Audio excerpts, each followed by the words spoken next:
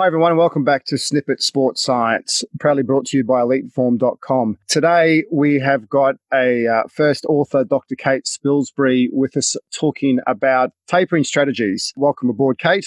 Thank you. Thanks for having me. And Kate is originally from the UK. She did a PhD on tapering strategy for elite endurance performance at Loughborough University and the English Institute of Sport. And for us and myself personally, we do so much in the world of strength and power. And obviously, endurance sports get a little bit perhaps neglected on the podcast. So rather than talking about something that I'm not an expert on, really happy to have Kate here because she's done so much work in this space. So I guess, Kate, just a little bit of a background about your history with your work. We worked with some really great athletes. Yeah, so as you mentioned, I studied for my PhD with the English Institute of Sport and Loughborough University. So that was a really good relationship because it gave me access to some of the country's best endurance athletes to study. So that was great. And then I also worked as lead physiologist for British Athletics after that for the Rio Olympic cycle and in preparation for the London World Championships in 2017. So yeah, my expertise definitely lies within endurance physiology. And I'm now based in Brisbane and I'm lead sports science consultant for Performance. What is Harper Performance? Yeah, so Harper Performance, it's a SEUK certified non-profit social enterprise, and we specialise in the provision of accessible, sustainable and locally driven performance sport to disadvantaged sports people in the developing world. Wow. And countries currently you work with? Yeah, so we're currently engaged in a project in partnership with Football for Good in Uganda. So we're trying to help aspirational footballers in East Africa kind of reach their full potential and level the playing field for athletes across the world. That's really great work. Great to hear. And I guess the exciting thing for me, I remember I've met you a couple of times in Brisbane. Obviously, you worked with British Athletics during the Olympic cycle. First person that comes to mind is Mo Farah. And I guess also the British teams have been quite successful of the last few Olympic cycles. Yeah, definitely. And I think British Athletics developed a really strong endurance program that involved a very comprehensive altitude strategy that's been going since 2010, 2011. And, that's the results of that are really coming to light now. And we're starting to get, obviously Mo is a fantastic athlete, but we're also starting to get some other medalists as well who've kind of come through the system and been exposed to those strategies. So it's great to see the new generation coming through following in Mo's footsteps. And when you talk about altitude, was that you go to altitude camps or in-house in terms of sleeping and altitude tents? Yeah, it's a combination between multiple exposures to altitude in places like Font-Romeu, Kenya, Flagstaff, Arizona, and the use of altitude tents and also some training sessions done in the altitude chamber at the EIS as well. So it's a full package and it's a strategy that's very multidisciplinary as well. So involves a lot of other different practitioners trying to optimize performance and optimize adaptation whilst minimizing the injury risk as well. Yeah, definitely. And was that your first major exposure into track and field? Yes, that's right. I've always done a bit of endurance running myself. So, I had a keen interest anyway, but that was my first sort of exposure into working in the sport as well.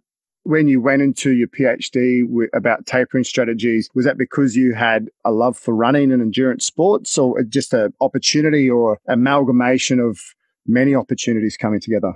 Yeah, I guess it's a bit of both, really. The opportunity to work with the English Institute of Sport, was always a big goal of mine. And so to have a PhD that was very applied was definitely something that drew me towards it. And in terms of tapering, from my own experiences as an amateur endurance athlete, sort of how one strategy, which seemingly works so well in one competition, can work terribly the next. That was always kind of something that did fascinate me. So it was a real opportunity to look into a strategy or an intervention that can have such a large impact on performance. But I guess looking at the literature, it's a topic that we still know relatively little about.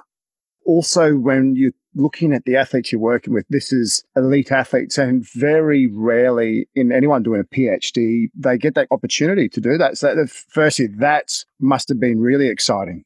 Yeah, definitely. And I think that's perhaps one of the reasons why there isn't that much literature out there on tapering, because it's quite difficult. It's a difficult topic anyway to recruit for, particularly when you're asking athletes to do less, not more. doesn't usually sit very well with them. So yeah, to have the opportunity to have access to Britain's best athletes was great. I have to admit some of my later studies that were a bit more invasive didn't necessarily have those top level athletes involved.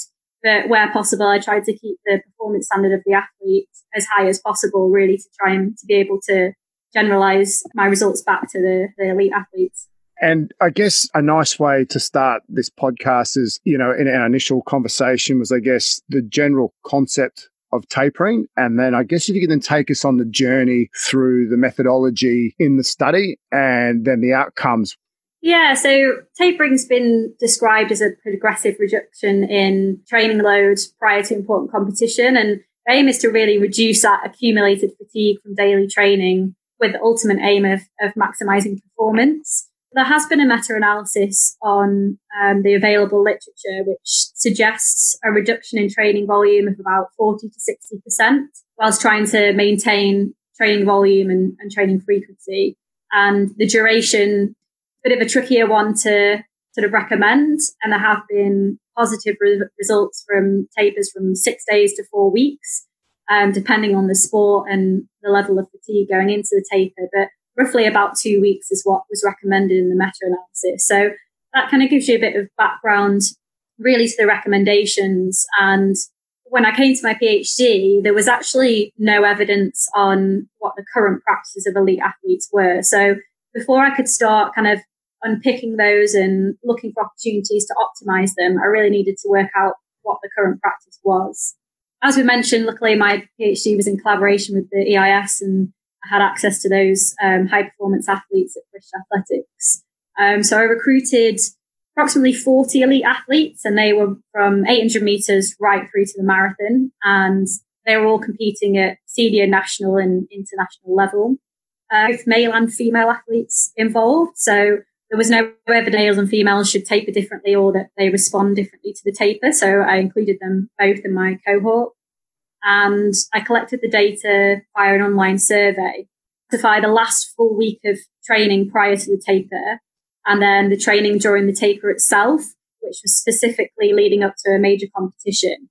And the taper was not limited to 1 week. It was as long or as short as the athletes had planned. So I validated that self-report with GPS in a subgroup of habitual users. Would have been great to have GPS data for every athlete, but as we know, they don't all use GPS, don't always use their watches for every single session. So that wasn't possible, unfortunately. Once I got that data, I broke the training load down into the component parts, so frequency, volume, and intensity. And again, I break it down into continuous running and then interval training as well. So I calculated the tapered training as a percentage of regular training for volume and frequency. And then the intensity was a percentage of the race pace.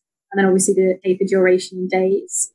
And then I further separated that data into 3 groups. So middle distance being 800 and 1500, long distance being 3K steeplechase, 10K, and marathon runners as a separate group. So moving on to the results, as you'd expect, there were clear event-specific differences between strategies.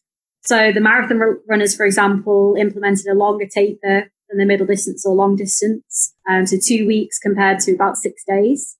They also reduced their continuous volume by a lot greater percentage compared to middle distance and long distance. And then there was also some differences in intensity. So middle distance actually ran faster during the taper than they did in the week prior, whereas marathon runners ran slower. I was kind of expecting to find those differences between groups, but one really interesting finding was that there was large variation even within those event groups. So athletes in the same event competing at the same level were actually all doing very different things for their tapers.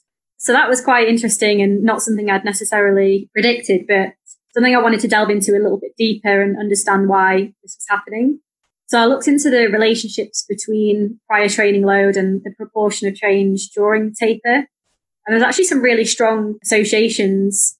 So regardless of event, essentially those who had the highest training volumes before taper were reducing the volume most aggressively. So potentially in an attempt to alleviate a greater level of fatigue.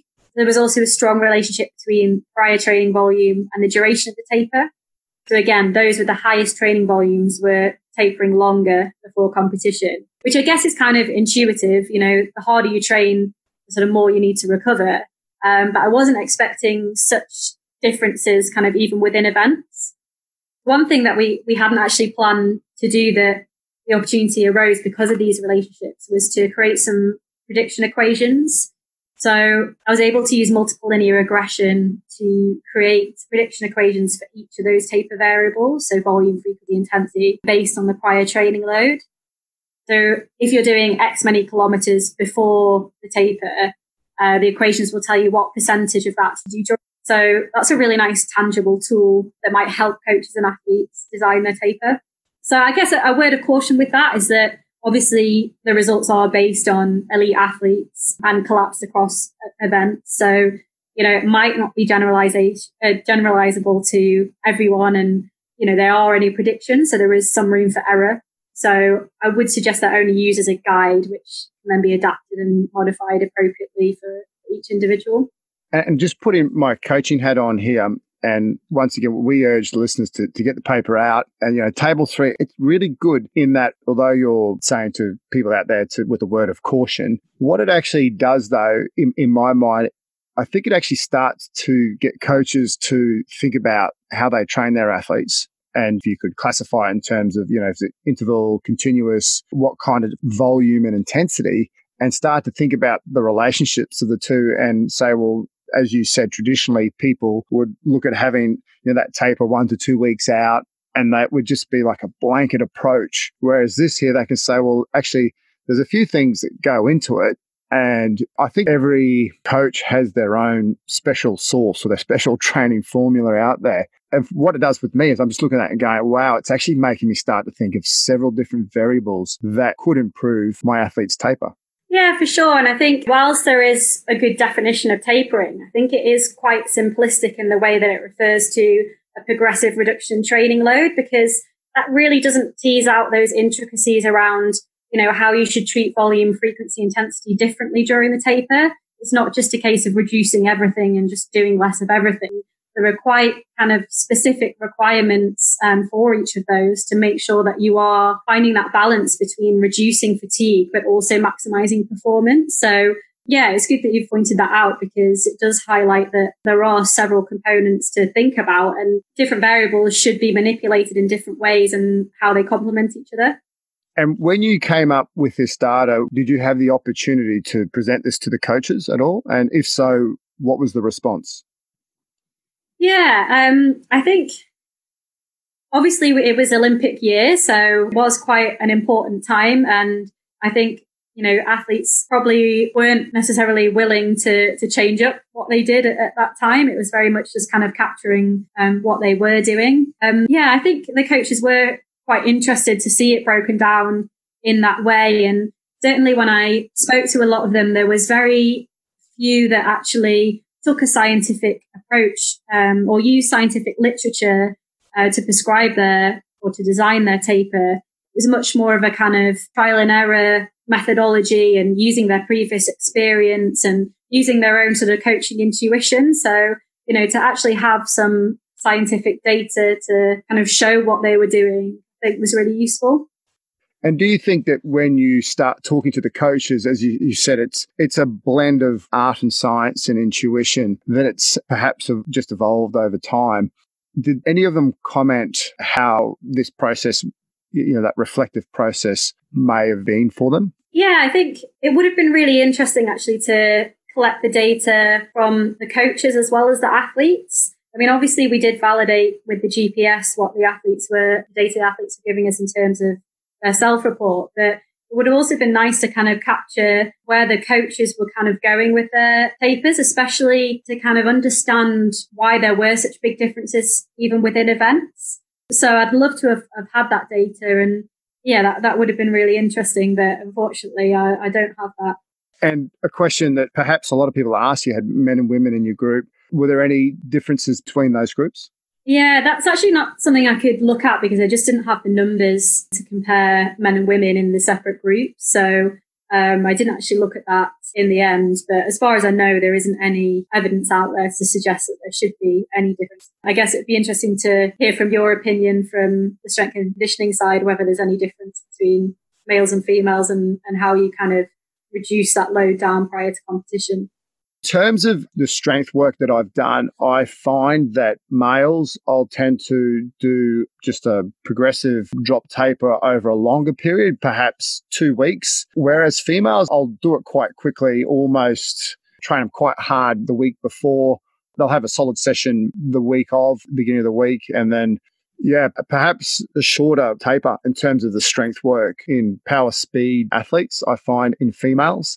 I find they tend to just lose their strength just a little bit quicker. Yeah. And I'm quite strong on athletes holding their strength levels during competition. So that's perhaps the major one for me. I still hold similar principles in terms of, intensity for me is key. They're coming into the gym, and they're still producing high percentages of their RM. So intensity is very high, but their volumes are dropping down. So that's very similar between the two. Yeah.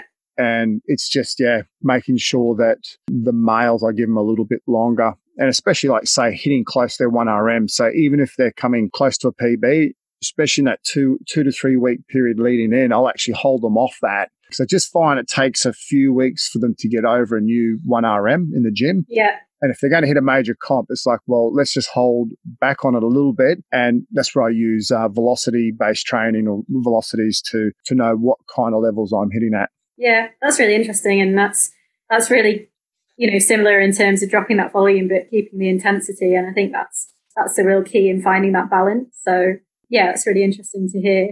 And talking about that, actually, is I work with 2 decathletes, and one's a world junior champion. The other one was a silver medalist and Olympic representative as well. And their coach will give them a complete week off leading into a major competition. And where, as a strength coach, I'm going, well, it'd be really nice to actually do a session or something light activation. But as he rules the coaching structure and the periodization, I trust in him. And so far, he continually produces good results with his athletes. Most of the time I work with the coaches, I try to get a little bit in there. And I'm actually quite big into hormonal priming and, optimizing hormonal profiles in athletes, and even looking at terms of day of competition, what can we be doing? Yeah, and I guess that's part of the tapering strategy. What are we doing leading into the actual competition and on the competition day to ensure optimal performance?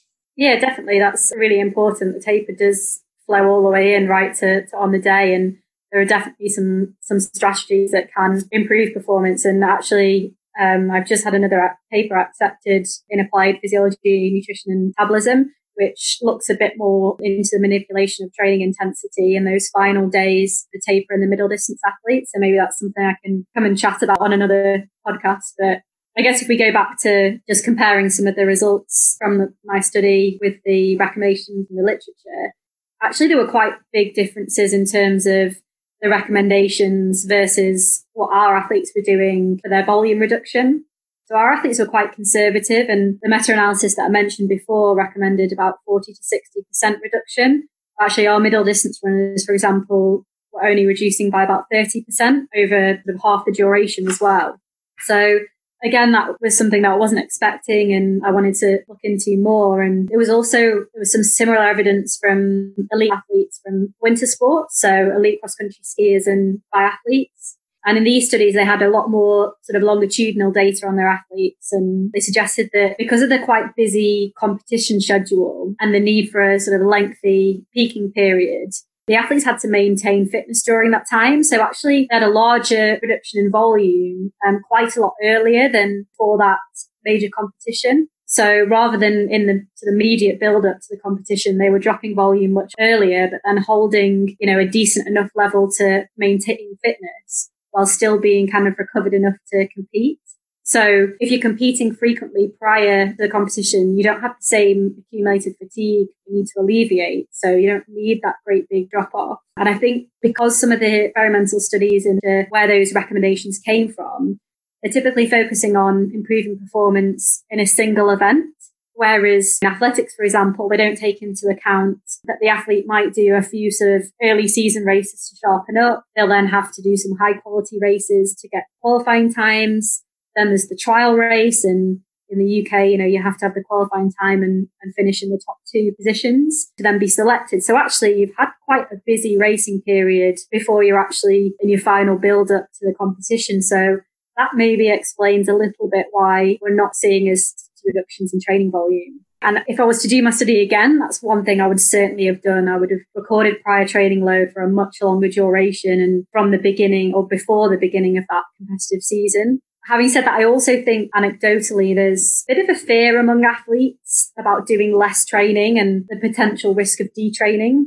And that might contribute to why they're slightly more concerned. The research would suggest that you can reduce volume quite dramatically and still have big increases in performance as long as you maintain or slightly increase the intensity and maintain frequency during the taper. And perhaps this is why, anecdotally again, there's some evidence that athletes can underperform in a major championships because they've not backed off, but then, they bounce back with a PB a week later in a competition that doesn't even matter.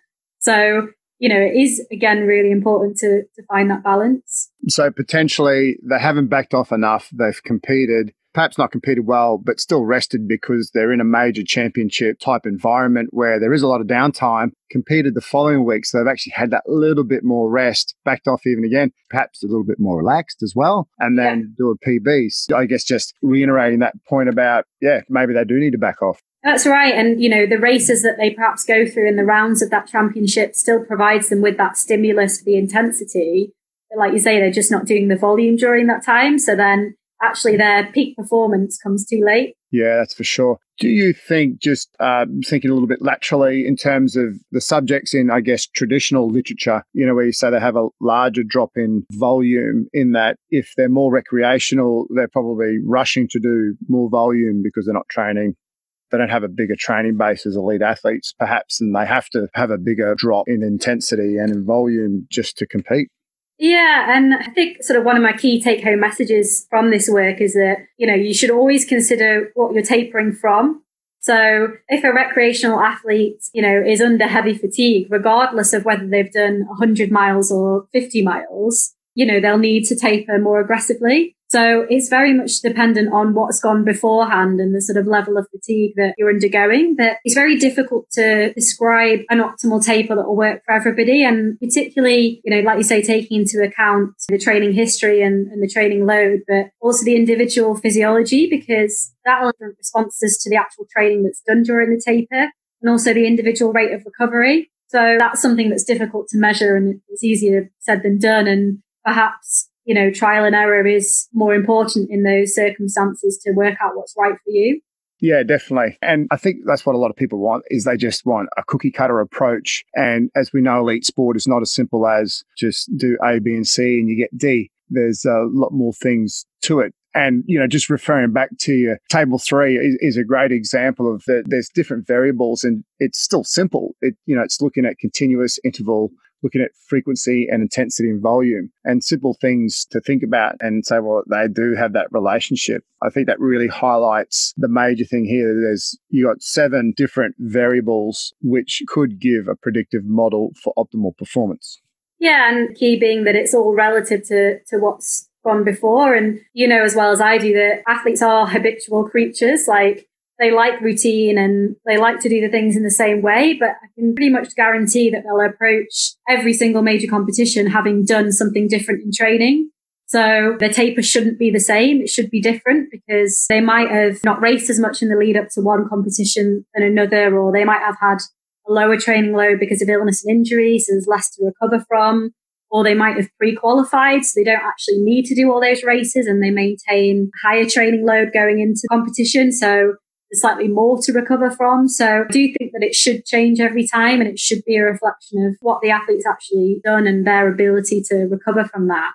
Then throwing in some of the other challenges, you've got travel, you've got jet lag if you're competing in a, major event overseas. You might have different environments to cope with. So if you're preparing at altitude or preparing in the heat, and for those things, you need to adjust your taper accordingly. And we don't have really definitive answers in the literature to suggest, how you should modify your taper for those sort of environmental challenges, but certainly you need to take them into consideration. And the groups that you work with, just out of interest, may or may not happen. You talked about long haul travel with the athletes that you worked with. Did they have long haul travel, and did you see a difference in terms of how the coaches may have approached it?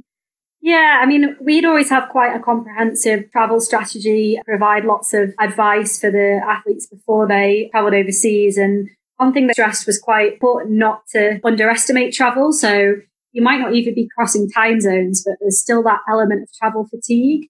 Just because you might not be able to train that day doesn't mean it's a rest day. Yes. Often there's a lot of time on feet, you're dragging heavy luggage, there might be early starts or late finishes. For some people, it's just generally quite a stressful experience. So we'd always try and make sure I prepared and make sure that everything was thought of and try to minimize stress as much as possible. And particularly around our altitude preparation camps and going into competition straight from altitude, there would be definitely conversations with the coaches, making sure that athletes were backing off training enough before going into that travel and then into the competition. That's fascinating on its own, as perhaps just another chat as well, like the role of altitude, how to best get the effects from your time at altitude. That would be another great chat as well to understand. One thing that is quite important as well to consider is that, mentally, the taper can be quite tough for people. They're not used to doing less. But just to make sure athletes are as disciplined about recovery as they are about training. So it sounds a bit cheesy, but, train like a champion, recover like a champion. That's a good mantra to have during the taper, just to kind of get over that feeling of uncertainty about doing less. That's right. And would you also then suggest, the eating or the nutritional strategies associated with that? If, you're starting to taper, starting to feel better, you're used to eating a certain food load in your experiences, does any changes there with nutritional intake?